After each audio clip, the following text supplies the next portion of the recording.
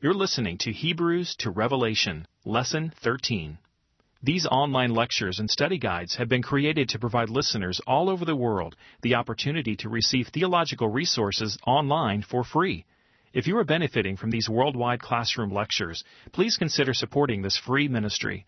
Click on the Give Now button on our homepage, worldwide-classroom.com. Thank you very much for your support. Lord, as we look at the book of James tonight, we ask that its core message would reach to us, that you would reach us as we read. We pray, Lord, that as we consider the nature of true faith, that you would work faith in us. Real, strong, grounded faith, a faith that is not merely orthodox ideas, but a true trusting in you. We pray, Lord, that you would work in us through that faith what is pleasing, all love and reliance upon you. And then also the desire that James speaks of so often, to do what is right and good, to prove our faith is genuine by deeds of kindness and love and obedience. And Lord, this book also challenges those of us here who are called to be teachers and leaders to do a good work of using our mouths to convey your truth and to bless people. Confess, Lord, together that to use our tongue rightly is something beyond us. It shows us our weakness. It humbles us if we would reckon the use of all of our words. And Lord, it's good that we be humbled, because when we're humbled, then we turn to you for grace. And so, Lord, we pray that you would call us to good works and call us to yourself, even as we go about in this hour studying your word. We ask you to be pleased with my words, meditations of each of our hearts, O Lord, our strength, our Redeemer. Amen. Well, today we are indeed looking at the book of James, chapters 2, 3, 4, and 5. Last time we were together, we saw that there are 3 tests of genuine faith. Remember that? Do you remember what the 3 tests of genuine faith are? Controlling your tongue and caring for the widows and the orphans in their distress. That is to say, caring for the poor and for the needy. And the 3rd test is keeping yourself unstained by the world. Now, after that great discussion, or summary rather, of the marks of true visible religion, we noted that James did something that seemed a little bit odd. He got into a discussion of seating patterns of all things in the local synagogue. And for doing things like that, James sometimes gets a bad name. But in fact, if you look at a simple thing like who gets to sit where and how you talk to people as they get their seats in the church, in truth, all of the tests of true faith are there. First of all, you have the sign of true faith, or lack of true faith, in that the person who says to the needy, the poor, sit on the floor by my feet, be a footstool for my feet, is not helping the poor, dishonoring the poor. The one place where the poor might be expected to be treated well, even there, they are disregarded and treated shabbily. Of course, it's worldly to try to curry favor with the rich and the powerful. And you're using your tongue to say, here, sit on the floor, and to favor the other person. So in fact, this act, which seems to be so trivial, really gets at what true faith is. That is to say, it proves itself even in the little things of life. And then last, we saw that James raises the stakes on this, right? And we saw that while you might say, well, this is just a little thing, it doesn't really matter whether you get the seating thing right or not, James says no. If you violate this part of God's will, you haven't just broken one little part of God's will, you've violated the law of God. You're not just breaking a law, you're violating God. And so there's no act of disobedience that's a trivial matter. And we also talked, did we not? Remember this? About how all the commandments are interconnected? Somebody give me a nod of the head. Good. Okay. And so if you lie or you cheat or you steal, you probably violated somebody in a lot of other ways as well. That section is really very strong and could even be oppressive, which James seems to be very much aware of. And so his last word, instead of this word of condemnation, so you've broken the law, his last word is mercy triumphs or boasts or exults over judgment. The last word is not the word of judgment. The last is the word of mercy spoken to believers. And now this prepares us for a great passage, James chapter 2, verses 14 to 26, and one that in some ways is one of the two heart center passages in James. He's very much continuing the theme of true religion. He's continuing the idea of being a doer of the word and not a hearer only. Chapter 1, verse 22 told us that. It's saying, as you hear the word, help the needy, it's imperative that you actually help the needy and not just wish them well. He also is looking at the idea, expressed back in chapter 1, that we should gaze into the law and do it. And in fact, in chapter 2, we might say James is gazing into the law. And here's how. Chapter 2 refers or alludes to Leviticus 19, one of the passages in Leviticus that has the most to do with reformulating the Ten Commandments, at several points.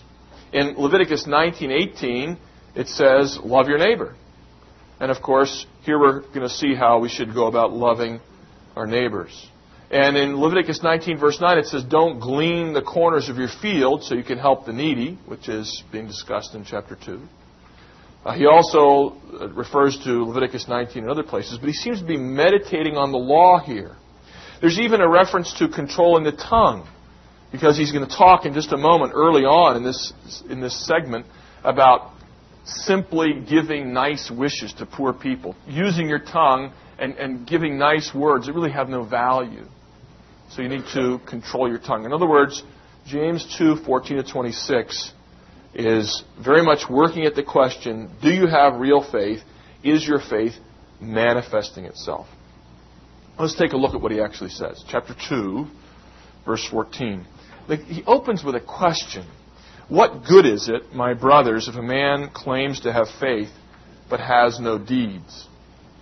That question, what good is it, is actually, the word that's used there is actually, what is the profit or what is the benefit? That little idea of what is the benefit is one that was used in ancient rhetoric to help people deliberate about things. Is this course of action worth anything or not? What is the benefit of this course of action? If you have faith, or say you have faith, but have no deeds. Now the next thing that comes up in verse 14 is a little bit shocking because you don't know Greek, and so you're just going to have to trust me on this or get a hold of somebody, or I brought my Greek New Testament, I can show it to you if you have a smattering of Greek, or just want to see it with your own eyes. The next phrase is, if a man claims to have faith but has no deeds. In the NIV it says, can such faith save him? But in the original, that word such is not there. What he actually says is, can faith save him? Now, of course, we are used to thinking that, yeah, faith can save anybody. That's the gospel, isn't it? That anybody who believes can be saved. But James is toying with us a little bit, we might say, and prodding us or poking us with this question, can faith save the person who has faith but no works? And the way he expresses it, he expects the answer, no. There is a kind of faith that doesn't save. The kind of faith that has no works. Well, what kind of faith is that? What is real faith anyway? He takes us through this in 4 little scenarios. The first scenario is the case of a needy brother, verses 15 to 17. And it makes the point that false faith or spurious faith, I love the word spurious. It just seems to, it's so negative. It seems like you're almost spitting as you say it. Spurious faith is ineffective manward, ineffective toward our fellow man. Now here's the brief vignette describing false faith. Here's a brother, verses 15 through 17, or a sister without clothes, without adequate clothes, that is, dressed in rags, or inadequately prepared against the cold, without daily food. If someone says, hey, I hope things go well for you. I hope you get warm. I hope, be well fed. But you don't do anything to help them. There's that question again. What is the benefit? What is the value of that course of action? Of course, the answer is it's worthless. What good is it to be kindly disposed and say to someone who's desperately needy, hey, things will turn around for you someday, I'm sure. And I hope it's soon. Bye. I'll be praying for you. What is the benefit of that? It doesn't help them at all. In a similar way, James says, now verse 17, faith by itself, if not accompanied by action, is dead. False faith is like seeing a need but having vague well wishes. And it's ineffective. If you see somebody who's hungry, don't tell them you hope their belly gets filled. Buy them a pizza. That's what the Lord wants you to do. Or a bowl of soup. The second case is the case of knowledge without peace. Knowledge without peace. And this shows that false faith, or spurious faith again, is ineffective Godward. Now, you have to observe this pretty carefully in verse 18. In verse 18 it reads this way, but someone will say, someone who's an advocate of faith that doesn't have works, someone will say, you have faith, I have deeds. Now, if you just watch this carefully, you realize that the wording is not quite what you would expect here. In fact, it's the opposite. What you would expect somebody to say is, I have faith, you have deeds, right? Because that's the issue. James is saying you need both. Faith without deeds is no good. And maybe the other person you would expect to say, well, listen, you're a deed kind of person, and I'm a faith kind of person. Now, James could read it that way, but he kind of turns it around to say, listen, any way you cut it, no matter how you would express it, some people's response to the call to good works is, it's a gift thing. Everybody has different gifts. And some people have the gift of administration, other people have the gift of service, and other people have the gift of encouragement or evangelism or teaching. And that's the way faith and works is. Some people have the gift of knowledge and doctrine, and other people do something about it. Other people are doers. The problem with that thinking is, of course, that if you look carefully over the gift lists of the Bible, which we'll do later on in a week or a couple weeks, if you look at the gift lists of the Bible, almost every gift you see, there may be somebody who's highly gifted, but all Christians ought to participate in every gift. Think about it. There's a gift of encouragement, right? Who has the gift of encouragement? Okay, somebody who's just great at lifting people's spirits. A Barnabas type person. Somebody who just can read people's faces and knows when they're down and says the good word and pats people on the back and all those sorts of things, right? But we're all supposed to encourage each other, aren't we? What did Hebrews say? We saw it a couple weeks ago. Encourage one another daily as long as it's called today. So there's a gift of encouragement we all encourage. There's a gift of evangelism. But we all have to be able to give an account of the faith we have, right? Right? So there's the gift, the high expression, but there's also the modest expression, right? And faith is a gift, actually. But every Christian should have faith. And service is a gift, but every Christian should serve. So the excuse, listen, you have faith, I have deeds, or I have faith and you have deeds, whichever way you say it, is all wrong. Because it neglects the fact that we should all participate in belief and in action. Real faith has both. James replies to this error, says to them, you show me your faith without deeds, and I'll show you my faith by what I do. Faith is proven by the deeds. Faith is only known by the life. I will show you my faith by what I do. If somebody tells me over and over again, boy, I really know how to cook. I'm a gourmet cook. I really love to cook and get out the pots and pans and, make a mess and really make some great food. After I hear that about 5 times, I'm inclined to say, so when are you having me over for dinner? Let's see some of those, stuffed mushrooms. Let's see some poached salmon and some scalloped potatoes. Let's see some asparagus al dente. Asparagus is easy to wreck. Do you know what I mean? There's lots of ways to ruin asparagus. You've got to be good to make asparagus taste good. Who knows what I'm talking about here? Nobody knows what I'm talking about. All right. If you can do asparagus and peas, if you can make peas taste good, then I admire you, see? Because it's easy to overcook peas and it's easy to undercook peas. So get it right and then I'll believe you. James says, you say you have faith. Come on, prove it. Prove it with some deeds. He goes a little bit farther and says, you believe that there is one God. You have orthodox ideas about God. Good. Let me tell you, you're right up there with the demons. They've got some orthodox theology. They believe there's one God. They believe He sees all, that He's a judge of the earth. And they also believe that they're going to be destroyed on account of it. Orthodox ideas without living faith. I'm what you would call an adult convert to Christianity. I became a Christian at the age of 18 as a freshman in college. And I clearly remember having this kind of faith as a teenager. I believed there was one God. I believed that Jesus Christ was His Son. And I believed that by believing Him you were saved. And I believed it was important to live a good life out of faith. I knew all the theology. And I didn't believe a lick of it. And I was afraid. I thought about God as little as I possibly could. And that wasn't little enough. When I was 15 and 16 and 17 years old. It is very possible to have orthodox theology. I'll put it to you this way. I could have led someone to Christ when I was 16. I know a lot of other people in that position. They've hung around churches and they know enough theology they could actually give the gospel with clarity. Sufficient clarity that someone, if God was working in an unusual way, could be pleased to use those words. But they don't believe it. And they have no peace with God.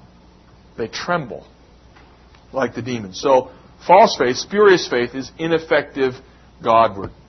Third, he talks about the case of difficult obedience.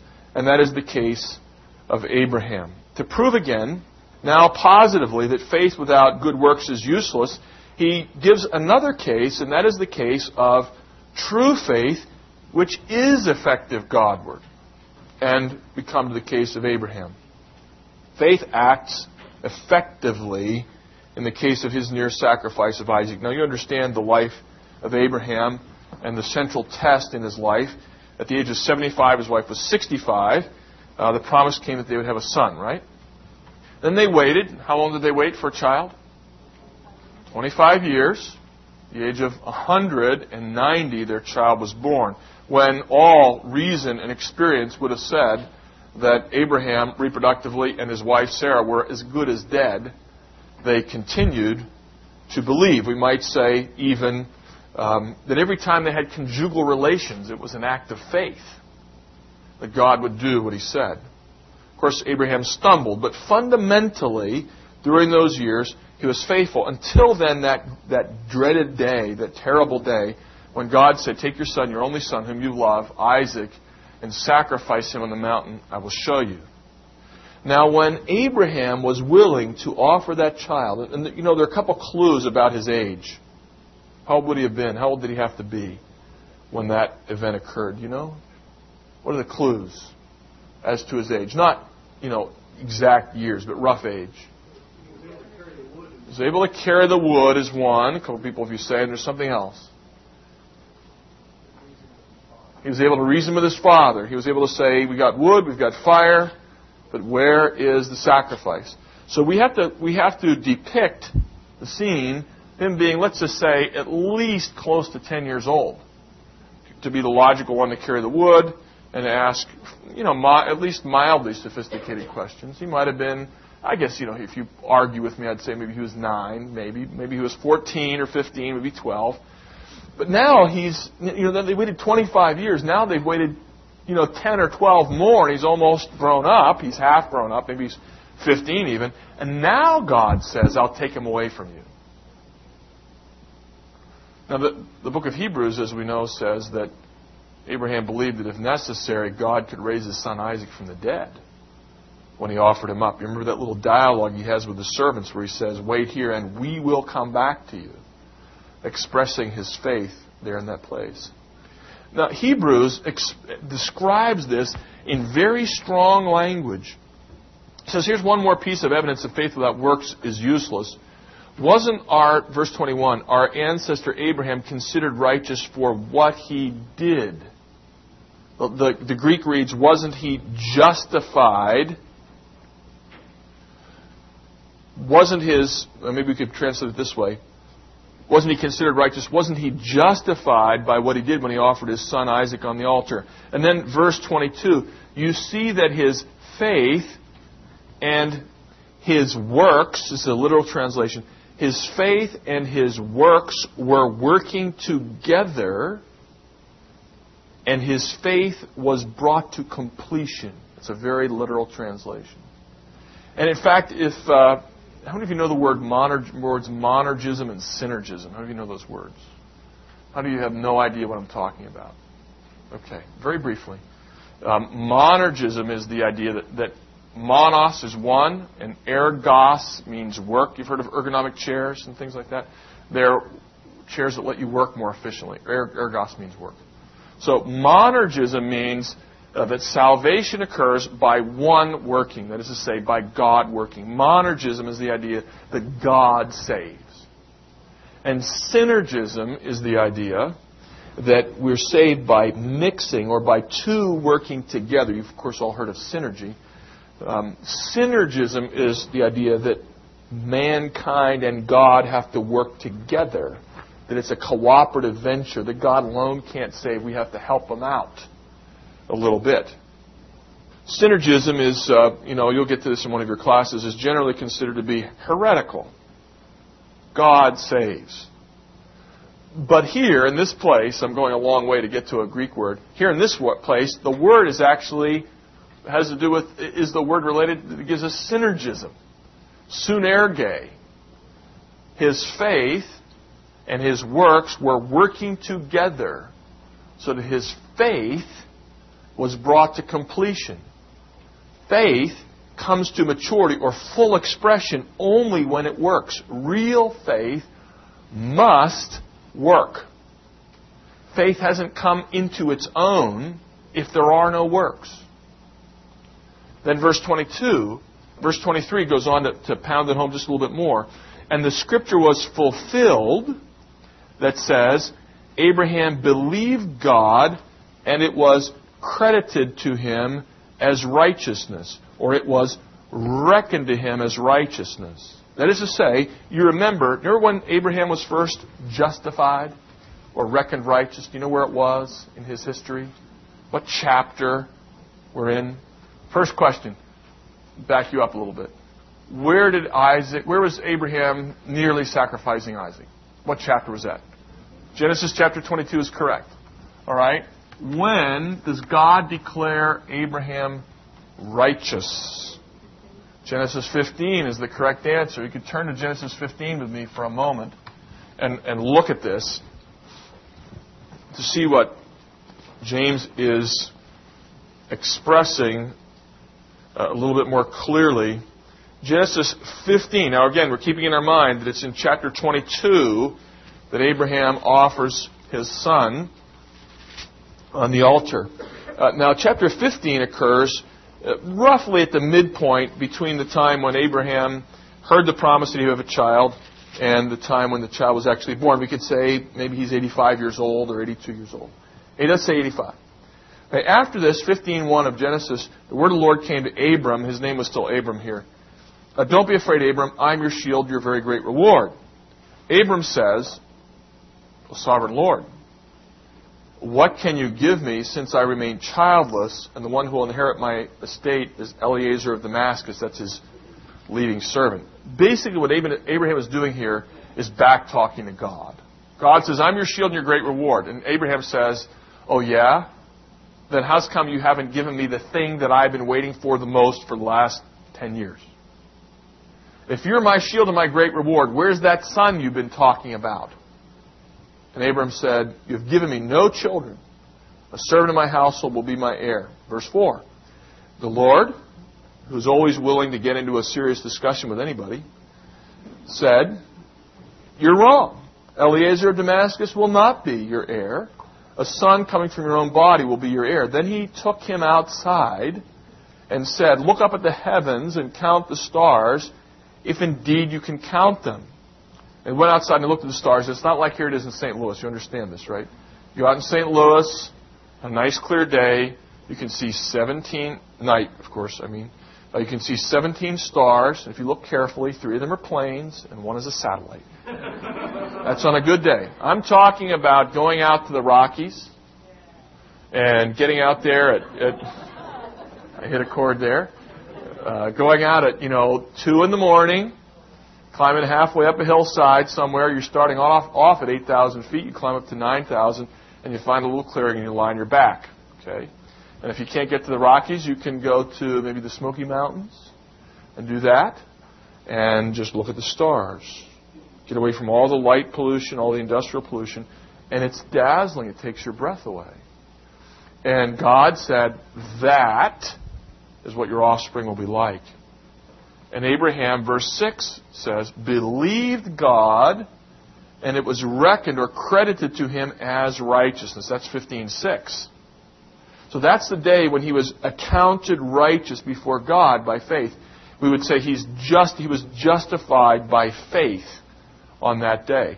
But James is almost playing with that formulation here in order to correct the misconception. In verse 23 he says, the scripture was fulfilled that says, and now he quotes 15:6, Abraham believed God, and it was counted to him as righteousness. So what he's saying is, it's as though our justification, or the justification of James, has different phases to it.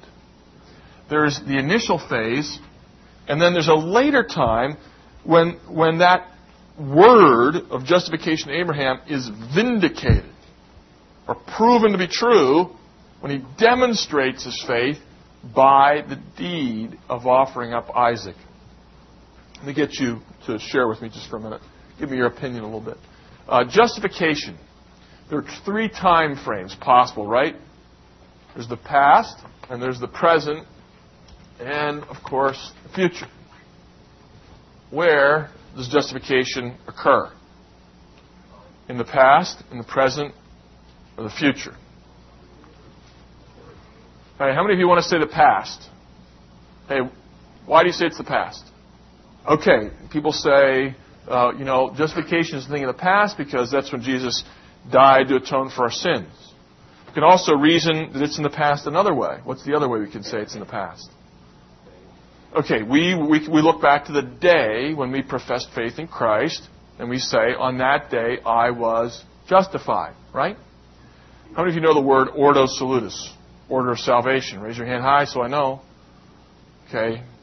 The rest of you don't know, so let me give you a very brief background on this as well. The ordo salutis is a concept that says there is an order to salvation. It starts off with God's divine plan in all eternity. You think of Romans 8:28. Those whom He foreknew, He predestined. Those whom He predestined, He called. Those whom He called, He justified. And we have then, once you're justified, then you're adopted in the family of God, right? And you are growing in grace. That's called sanctification. And if you keep on growing, that's called perseverance. And at the end, we come to glory or glorification. That's the order of salvation. When we think in those terms, how many of you know that now? It's familiar to you now that I mention it. Okay. When we think in those terms, we then think of justification as something that lies in our past. Because now, here I am growing in the Christian faith. And it all started, I'm in the sanctification phase, right? You know that word, right? I'm in the persevering phase. I'm in the growth phase. So my justification is in the past. So that's one way we can look at it in terms of the work of Christ, which is past, on one account, and also we look to the day when we professed faith.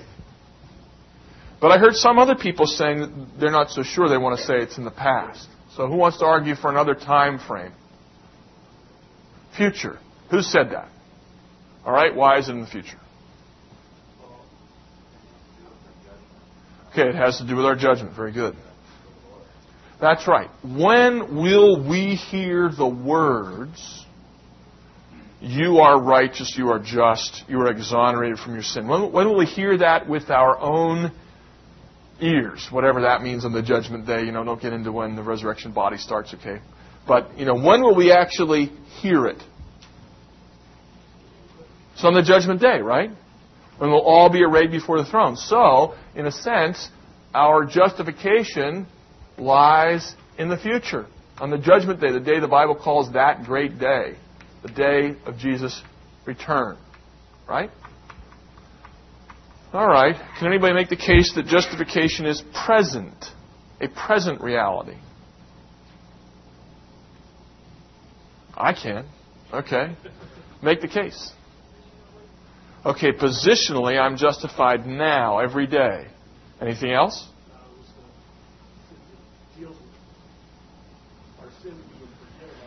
Okay, on an ongoing basis, our sin is forgiven. But there's also something else. Those are both true statements. Positionally, we're justified day by day. We're forgiven day by day. We're right with God day by day. There's one more thing, and that is that every time we perform a good work, it verifies or proves that we're right with God. That's what's going on in verse 23. Back to turn back to James.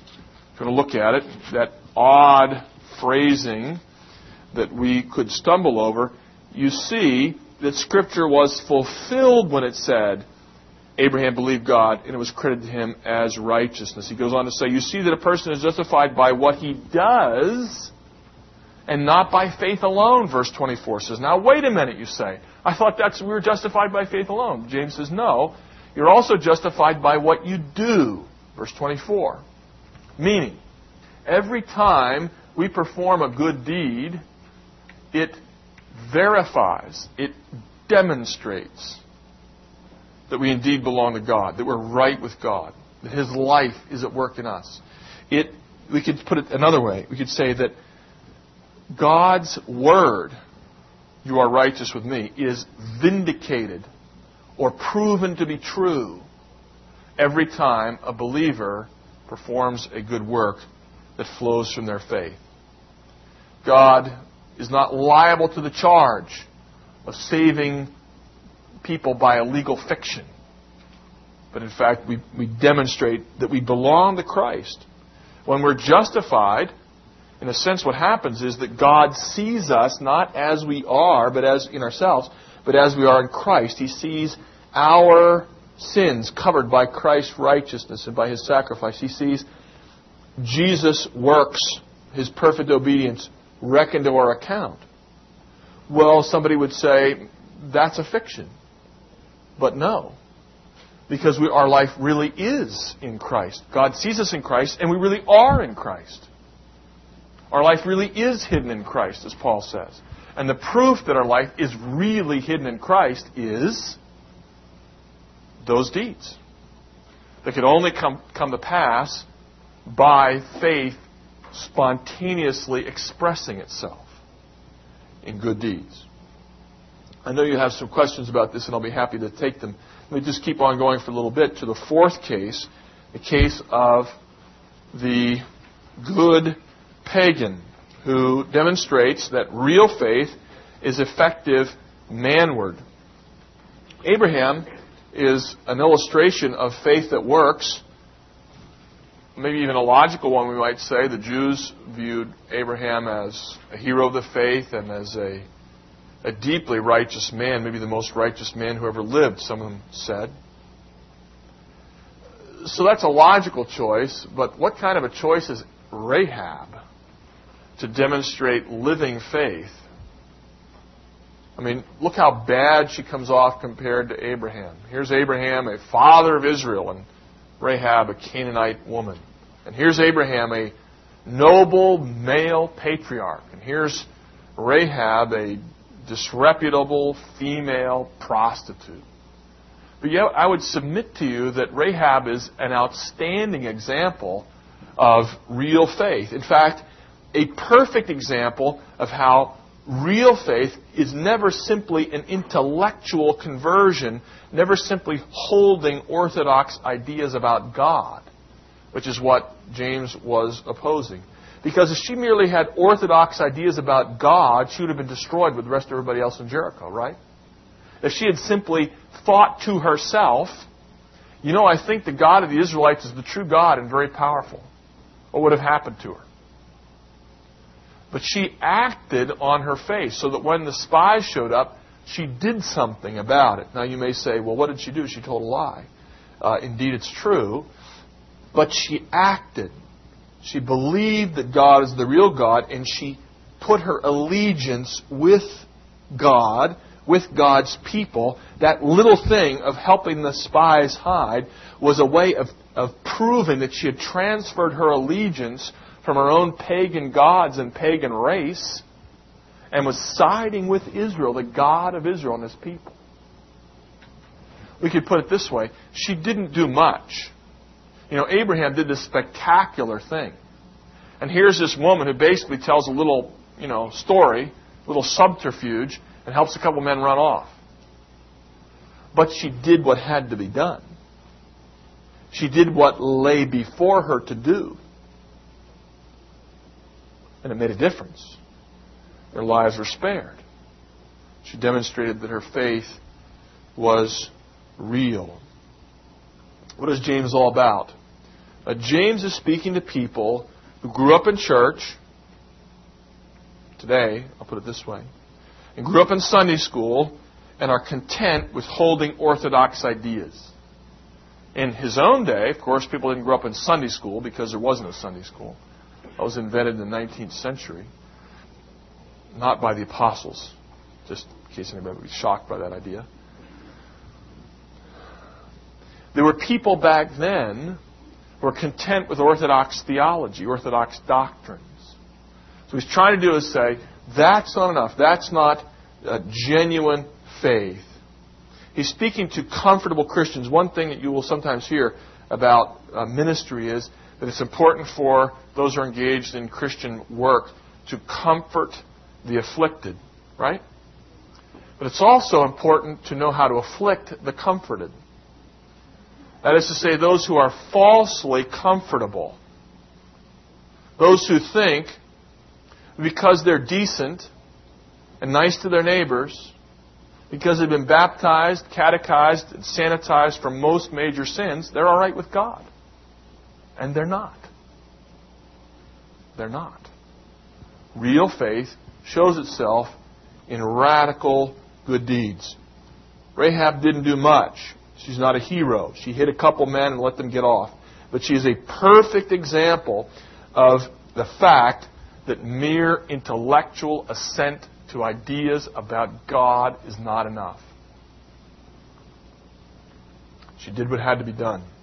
Hey, what I'm going to do, let me press on a little bit more so we stay at least vaguely on schedule and talk about the consistency of James with the rest of the Bible. Some people have a hard time with James, not because they don't understand what we've just been going over, but because he sounds quite different from Paul. For example, Paul in Romans 3:28 says, a man is justified by faith apart from works of the law. That's Romans 3:28.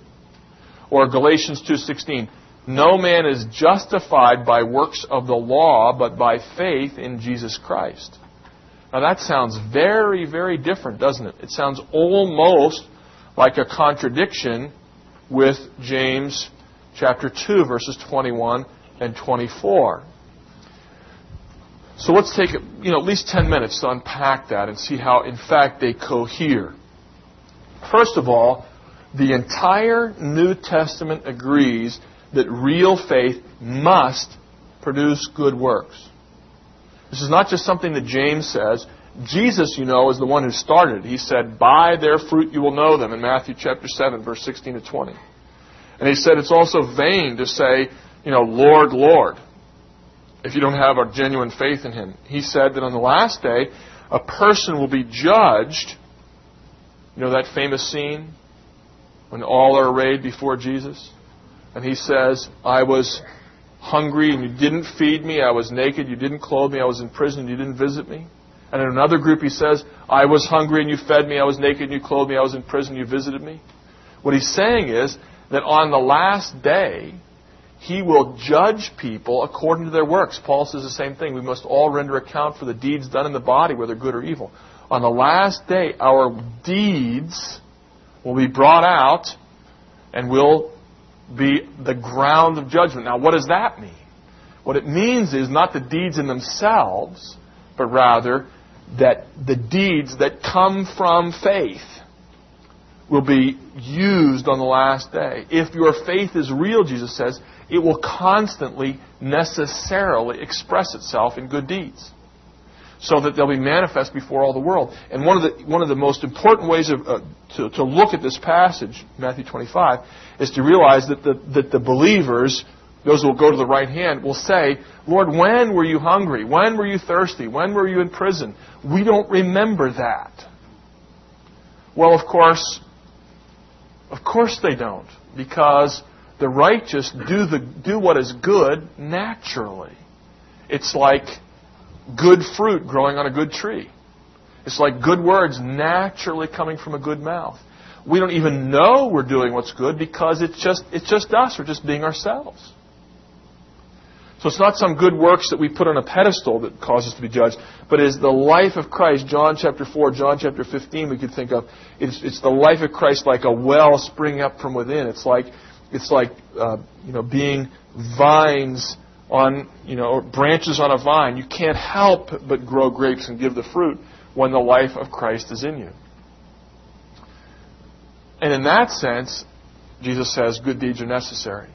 Because if the life is there, then the good deeds will necessarily come. And if they don't come, it shows there's no life there. So that's what Jesus says in the Synoptic Gospels. He says it in John chapter 8, verse 39. He says, if you're the children of Abraham, do the deeds, do the works of Abraham. John 8:39. And he says that fruitless branches will be cut off, but those who abide in the vine bear fruit, keep God's commands, and show love for one another. John chapter 15. And Paul says the same thing. People sometimes say, well, James is stressing that we're justified by, a faith that works, and he stresses works, and Paul doesn't stress works. Actually, there are 50 times, or almost 50 times, a couple passages debatable, almost 50 times where Paul says that it is necessary for a Christian to produce good works. I'll just give you a handful of them, some of the ones that you may know. In 1 Corinthians 3:13, Paul says, each person's work must be manifest. Galatians 6:4, he says, each person should test his own work. James chapter 2, verse 10 says you have to keep the whole law. And Paul says the same thing in Galatians 5:3. It's necessary to keep the whole law. They both praise the law. That's royal and perfect. He gives liberty in James, and Paul says it's spiritual and holy and just and good. So we produce deeds of the law. Both of them say, chapter 1 of James, chapter 2 of Romans, 2:13 of Romans says, not hearers, but doers of the law will be considered righteous. Follow with me in Romans 2:13. Notice how similar Romans 2:13 sounds to James. James 2:13. For it is not those who hear the law who are righteous in God's sight, but it is those who obey the law who will be declared righteous. Hear how similar that is to James? Or here's another one from Paul. Romans chapter 2, verses 25 to 27. Sounds so similar to James 2:14 when he says that what counts or profits is obedience.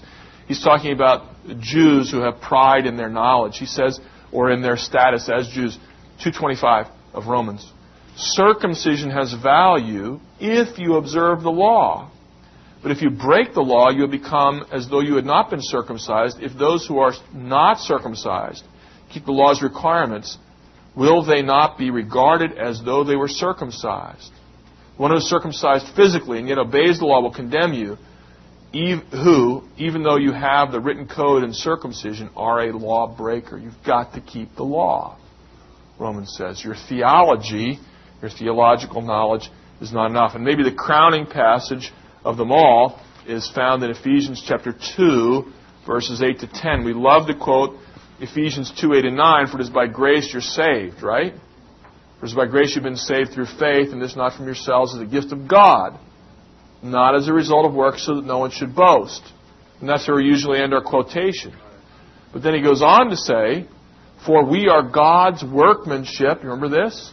Created in Christ Jesus to do good works which God prepared in advance for us to do. So Paul is every bit as insistent on good works as James is. And we could go really through the entire New Testament and demonstrate this in Peter and John and Revelation and all the rest.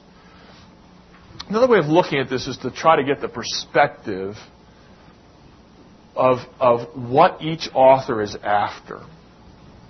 What problems are they trying to correct? What are they working on? When Paul says man is justified by faith in Christ and not by works of the law, what Paul is addressing is the person who asks, how can one get into the kingdom? How can one be saved? That's his question. Do you, as some people say, do you need to be circumcised? Do you need to observe the food laws? Do you need, in order to be saved, to become a Jew first? And Paul's answer is, no. All you have to do is believe. No works of the law. James' question is, how shall I treat these people who believe that since they grew up with the faith and have been trained in the faith, that they're right with God? That it's enough to have orthodox ideas. We might say, Paul is writing for people like the Wesleys. You know the story of the Wesleys? You know the story? John Wesley, who had a holiness club, used to get up and pray. What was it, 3 hours or 2 hours? I forget. 2 or 3 hours a day, sort of from 5 in the morning or 4 in the morning till 7 in the morning, something like that. And then he would go and distribute food and clothes and medicine throughout the city. And then he would start his regular work, his regular ministry. And he did that for a number of years in London. Then he went to America to convert the Indians. And he began to preach. And he not only spoke to the Indians, but he was a skilled man. And so pretty soon he was preaching in the church in Virginia. And the governor's family was there listening to him week by week, and they were very impressed with him. And the governor's daughter got engaged to him. And the governor's daughter broke it off with him. And he preached a sermon about how she shouldn't have done that. And then the governor said, it's time for you to leave. And he said, no, I haven't even started. And he said, no, it's time for you to leave. And so he was sent back to England. As he went back, there was a storm at sea. And there was a real danger, so it seemed, that the ship and those on it would be lost. There were some Moravians over in a corner. They were praying. They were singing. They were rejoicing. And he walked over them and said, how can you be so happy, so cheerful on this day when you may die? And they said, well, if we die, we'll go to be with the Lord. And he said, he wrote this in his journal, he said, how can they be so sure? What more have they done than I have done? See, that's who Paul is writing for. People with that misguided question. What good deed do I need to do in order to be saved? And with that question on his mind, he went back to London, you know the story, and went to a church at night where there are a couple things in this story that you should never do. One thing you shouldn't do is denounce the governor's family in a sermon. And you also really shouldn't denounce anybody's family in a sermon and preach against one person and say you shouldn't have done that. It just doesn't work. It's not right, and it doesn't work. Like most things that aren't right, it doesn't work either. But then besides that, there's another thing that you shouldn't do, but this one did work, and that was somebody was reading a 230-year-old sermon. Now, the good thing is it was a really good sermon. And it was a sermon that Luther spoke, really actually a preface to his commentary on the book of Romans. And while that was being read, Wesley understood that you get right with God by faith not by works. What's the place of works in getting right with God? There is no place, you see. But once we are right with God, that's what James is saying. You must produce works. And if there are no works, then it indicates that you're not right with God. That is the thesis of James.